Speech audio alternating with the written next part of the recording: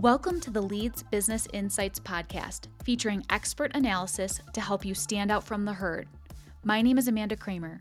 Today, join me as I speak with Sabrina Volpone, a recognized expert in workplace diversity who developed keen insights about what DEI looks like at the individual level and how that influences the success of teams.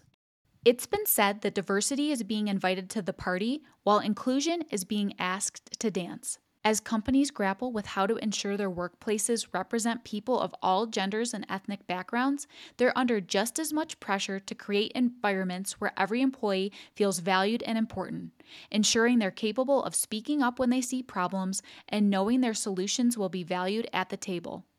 Creating that sort of environment goes beyond taking a high-level look at departments and teams and really speaks to how well individuals are represented at work. Welcome, Sabrina, and thank you so much for being here with us today. Thank you for having me. This is such a wonderful opportunity, and I'm excited to talk about my work. Wonderful. Let's dive right in. So, we've all heard a lot about the role diversity plays in creating successful, high-performing teams.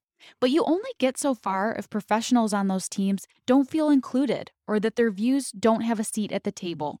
Your research largely centers around individual employees' lived experiences with diverse identities and then inclusion within an organization. So tell us, based on your research, how can companies encourage cultures that ensure each voice is valid and heard? It's really hard to be validated and heard. You don't have that psychological safety that it's okay to speak up and give that opinion. And so we know from my research and others' research that to have a voice that is heard and validated in the workplace, that representation can be a big part of that. And so we know, for example, that in the current Fortune 500, when we look at the number of CEOs that are female, we only have about 6.6%, or 33 of those 500 companies are led by women CEOs. When representation's not there, it sends a very strong signal, especially when that representation is not at top leadership levels. Even less, 3.2% of senior leadership roles at large corporations are held by Black individuals. That's just mind-boggling, the low number. And if you look at it from a slightly different lens, roughly 85% of corporate executives and board members are white men. So when you are bringing perhaps a different perspective or a different lens to the organization, whether it's a meeting in your department or a committee that you're on, it can be very hard to present your voice and to truly be heard and validated and acted upon, especially when it often comes across as a dissenting opinion because the representation of people that look like you or think like you or have the lens that you do is so small. Unfortunately, you get in this rut of low representation leads to less inclusive efforts. And that's how those two things can really interact together to kind of reinforce each other in a negative way. But we do have some examples of how those things can reinforce each other in a positive way through some of my recent research that I'll share now. When teams are working together and they're more diverse, and in this particular research, we're looking at gender diversity. So when teams are more gender balanced, we see that women on the team can bring their voice to the team more. It enhances team performance. But the mechanism by which that relationship unfolds is through a process we call boundary spanning. This concept of boundary spanning is really cutting edge. Can you tell us more about boundary spanning?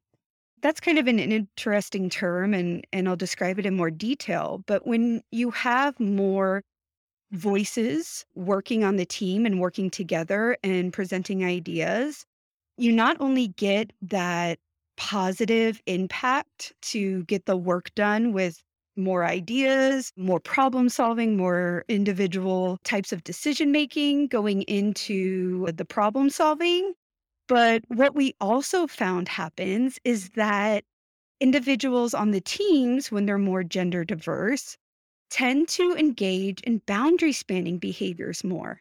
And so that actually means spanning the boundaries of the team, going outside the team and utilizing those networks, which are going to be theoretically more diverse because you have more women, more men. Those networks are going to look different.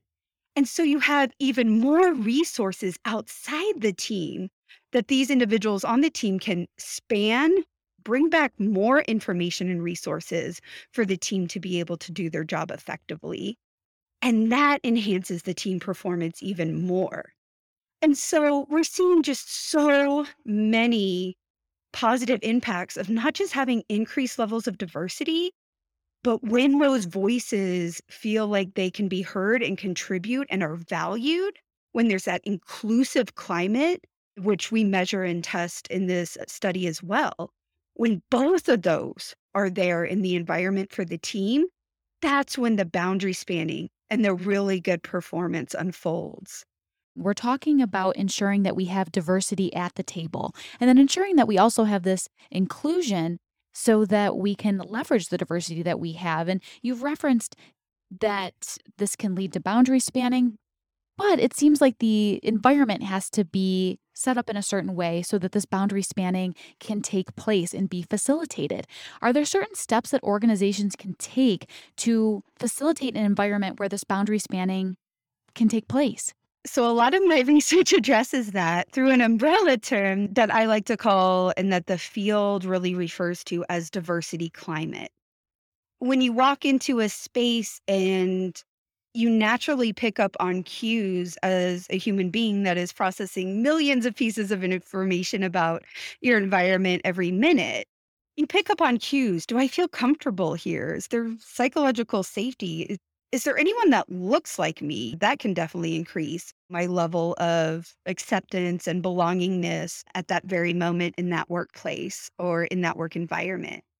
And so when organizations really pour time and effort to strengthen their diversity climate, that's where a lot of their efforts and policies and procedures where they're captured in really great employee outcomes, increased engagement across demographic groups and things like that. So what does diversity climate look like? Well, first of all, are there other people that look like me? Okay, that's basic diversity. We know we need more representation. We know that for decades we've known that tokenism or only having one or two of this group or that group just doesn't provide that psychological safety or that environment for voices to really be taken seriously, which is all part of inclusion. There's more to that though. It's also about how that diversity is distributed. It's not completely uncommon for organizations, if you look at their general numbers, to have maybe a large representation of diverse employees. And of course, diversity can refer to any characteristic, whether it's gender or race or sexual orientation or age. I'm not speaking to one in particular. But a lot of times where you see that diversity might be at lower levels of job status or lower level jobs in the organization. And that's not really something that enhances inclusion or enhances really that diversity climate of people feeling like they belong. As soon as you receive those signals, oh, I'm looking at the website and pictures of the C suite, and I'm seeing people that look like me or people that at least might have had some of my minority related experiences in America or here in the South or, whatever context you're approaching that with. That is when inclusion really, that diversity climate is really a lot stronger than how do you get that strong diversity climate?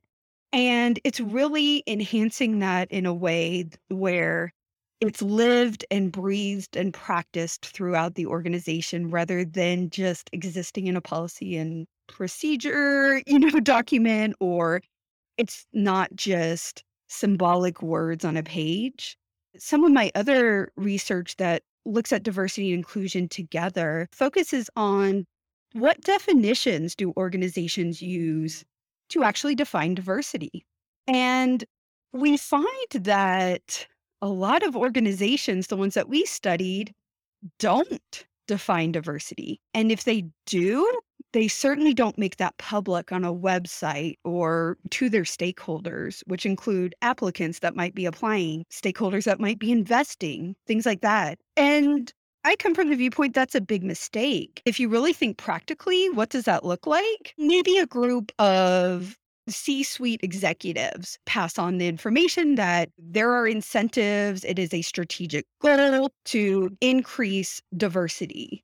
It's very possible and probable that each manager that hears that interprets it in a different way. Everyone might be working really, really hard towards a goal, but if you haven't even defined what that is and what you're looking for and trying to achieve, everyone interprets that in their own way. And sometimes that isn't exactly what the organization has envisioned for increasing diversity.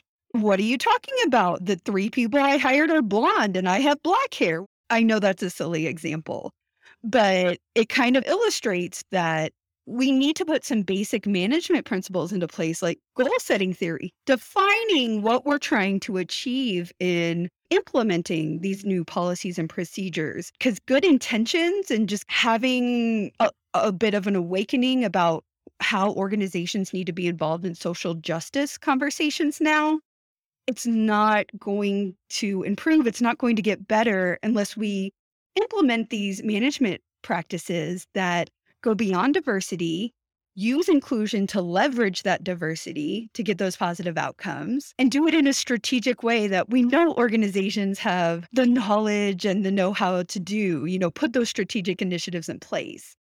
We're talking about this intersection of diversity and inclusion and some of these management principles that need to be implemented from a strategic perspective in order to ensure that diversity and inclusion are working together. So you mentioned you're not necessarily seeing this happen at the Fortune 500 companies. Are there other lessons that you gleaned from your research, either of great examples of management principles taking place or areas of opportunity that you could share with us? So I want to switch tracks a little bit, even though the focus of our question, our conversation hasn't changed. But I've been talking a lot about gender. I've been talking a lot about race. I actually want to give some examples as I answer this next question about my research that focuses on different types of diversity. And to answer your question about what have I seen top Fortune 500 organizations doing to really ensure and enhance an inclusive culture, I would love to give the example from my research on neurodiversity. There's a number of organizations that are emulating how to build an inclusive climate through their increased understanding of how to set up their organizations in a way that are really inclusive and embracing of neurodiverse individuals. And just to step back for a minute, what I mean by neurodiversity, that might be a new term for some people. A lot of people, this would be incorrect, but a lot of people use that term interchangeably with the word autism or something like that. Certainly, the research on autism certainly informs neurodiversity and what we know about neurodiverse employees, but neurodiversity really covers, neurominorities really cover groups of individuals who are neurodivergent. So their brains are structured differently, they work differently. And if you really think about the point of diversity, to bring new and different lenses to solving problems, to creating more opportunities to connect with customers, things like that, there is such an opportunity to do a better job of structuring our organizations in a way that are inclusive. And so just to give some specific examples, Ernst& Young has a neurodiversity center of excellence. They started that in 2015. So they were certainly one of the first companies that really kind of made a case study and people were talking about their initiatives in this area. There's others that have autism at work programs and things like that. And so this is a type of diversity that has certainly been gaining more and more discussion in workplaces. And so I really see a lot of opportunities moving forward to emulate some of these programs from, these Fortune 500 and other organizations that are doing really cutting edge and things to enhance their culture, not just for traditional types of diversity that we think about, maybe sex, maybe race, but other types of diversities that a lot of organizations haven't even really started assessing their HR policies and practices to see if that can be embraced and incorporated into their organization.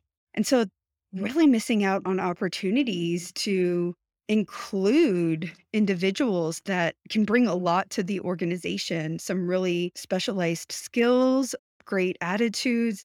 It loops back to the earlier point that you made about the importance of a company defining what diversity means to them as an initial step. What we would really love to hear from you is I think leaders across the board have shared the challenges they face leading teams in this newer remote or hybrid environment that we're facing. And that's got to be a challenge when it comes to maintaining inclusivity, whether that's for existing team members or new hires who are trying to integrate themselves into the culture. So, do you have data on how these ideas or models are being maintained in virtual or hybrid environments?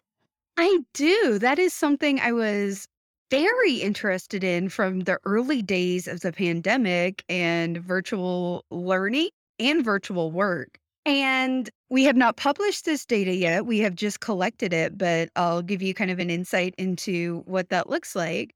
We actually looked at the experiences of individuals with non visible minority identities. So you can think of sexual orientation, for example, disabilities. And we thought to ourselves, we know how important from our work and a lot of other work, how important the identity management process is. And so a lot of times that, for example, includes disclosure. I get hired at an organization, I meet my teammates, I decide to disclose that I'm gay or that I have a learning disability. I start maybe, and some people choose not to, but a lot of times at that point, meeting, trusting, developing these good relationships with your team or your group can lead to disclosure of non-visible identities that may be marginalized or stigmatized. And what's interesting, the question we posed to our research was, is that process still happening over Zoom? Is trust as deep as it is when you're in person? Do you say, hey, let's schedule a Zoom meeting and then like disclose something? Like there are some elements that it's like, it might be a little less awkward if it's part of a natural conversation in a break room when you're eating lunch or on the way to a client. To set up a Zoom call and then there's just not as much getting to know each other, and in a lot of cases, not as much chit chat and things like that. That got reduced a lot in this virtual environment. And so we did this study that looked at kind of identity management processes, specifically disclosure, and what are people's experiences with disclosure in a Zoom environment during lockdown and virtual hybrid remote learning. And we see differences in people and different groups, and we have some more analyses to run and things like that. But for the most part, what we see is that people did engage in this disclosure process and these identity management tactics, but a lot of times they waited until their workplace went back to being in person. That brings up another kind of interesting way to look at this. There was an added element to the disclosure because now you might have known these work colleagues via Zoom or Teams or whatever platform you're using, but virtually you've known them for a year, 18 months, 2 years. And now you're disclosing like this salient identity that's very important to you that you could call that awkward. It's like, I didn't want to wait this long to disclose, but the situation wasn't right. And even on the other side, I don't want to use the word backlash, but like, we've known each other for 2 years. You've never told me this. And so we're seeing some more nuanced parts of the identity management process that have been changed in this kind of virtual hybrid environment. I also want to give another example for people to think about. And this is not my research, but this is some of the research that is coming out. On one hand, we're finding a lot of minority populations are reporting better working conditions because they're experiencing less microaggressions and things like that. And then we're also seeing reports and research saying that individuals with disabilities are being hired more and given a lot more opportunities because organizations have figured out how to adapt their jobs or their tasks or how they're doing business in a way that is inclusive of individuals with disabilities. That's so interesting. These examples really highlight how it takes a concerted effort for organizations to get it right for their organization, depending on how their company is structured in a variety of ways. I think it also highlights that it's not a side conversation. Like maybe some organizations have gotten by with that mentality in the past. Oh, I had a paragraph on my website, or I'll add, this page on page 67 of the handbook, or it's everywhere. It's not going away. It's time to figure it out. And it's only going to benefit you if you're doing it right, you're managing correctly, and there's a lot of opportunities to get it right. There's a lot of opportunities to benefit organizations. And so I'm excited about the research coming out now. And even if it looks a little different than we thought it would, a lot of the research being about virtual and hybrid organizations and what diversity and inclusion looks like in those. I'm just so excited to see the research that's coming out now. I think there's a lot of opportunities for organizations to incorporate some of the unexpected changes that happened during the pandemic to make their organizations better. Absolutely. This seems like a good time to home in on our LB idea. I think our main takeaway here is that we all have a role in making our workplaces more inclusive. What's your advice for people who aren't in leadership or management positions who want to contribute to a more inclusive environment?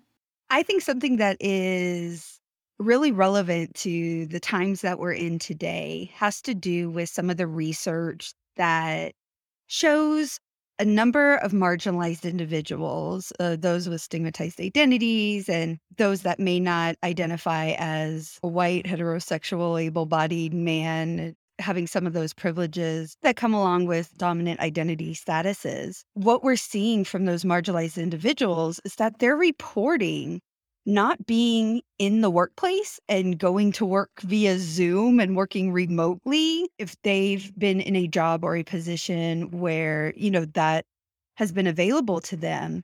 We are seeing reports that marginalized individuals have benefited in a number of ways from that working environment because there's less microaggressions that they're experiencing through their daily interactions with colleagues. So, what I would suggest if you're not necessarily in a manager or leadership position is when we do get back to an environment maybe that has less people working remotely, keep that in mind, especially as someone who does kind of have privileges belonging to some of the majority group identities. Educate yourself on what is a microaggression. The information's accessible and can just have such a huge impact through subtle changes in behavior, just recognition of how your behavior or others' behavior might really impact the culture or environment for someone else. A lot of solutions that we have discussed today are top down. They start with leadership and management. But do you believe that at the more grassroots level, we can make change and make an impact? Yeah, another suggestion I have is along with our having our own self-reflections and insights and changing our own behavior, no matter what level we're at. We started this podcast really talking about the underrepresentation of women, racial minorities, and other marginalized individuals in leadership positions. That can absolutely, a change in that situation can absolutely start at the grassroots level. Promotions from maybe a starting position to a mid-level manager. Promotions are happening at every level. The pipeline to those leadership positions. It's not like someone starts with the organization and they jump to CEO the next day. Certainly that might be the case if they've established themselves in an industry or other organization, but there's a lot of examples of people working their way up to top leadership positions. And if we eliminate at the grassroots level, then the mid-level manager, that pipeline, if we eliminate bias and retrain ourselves and have a new norm for what do leaders look like.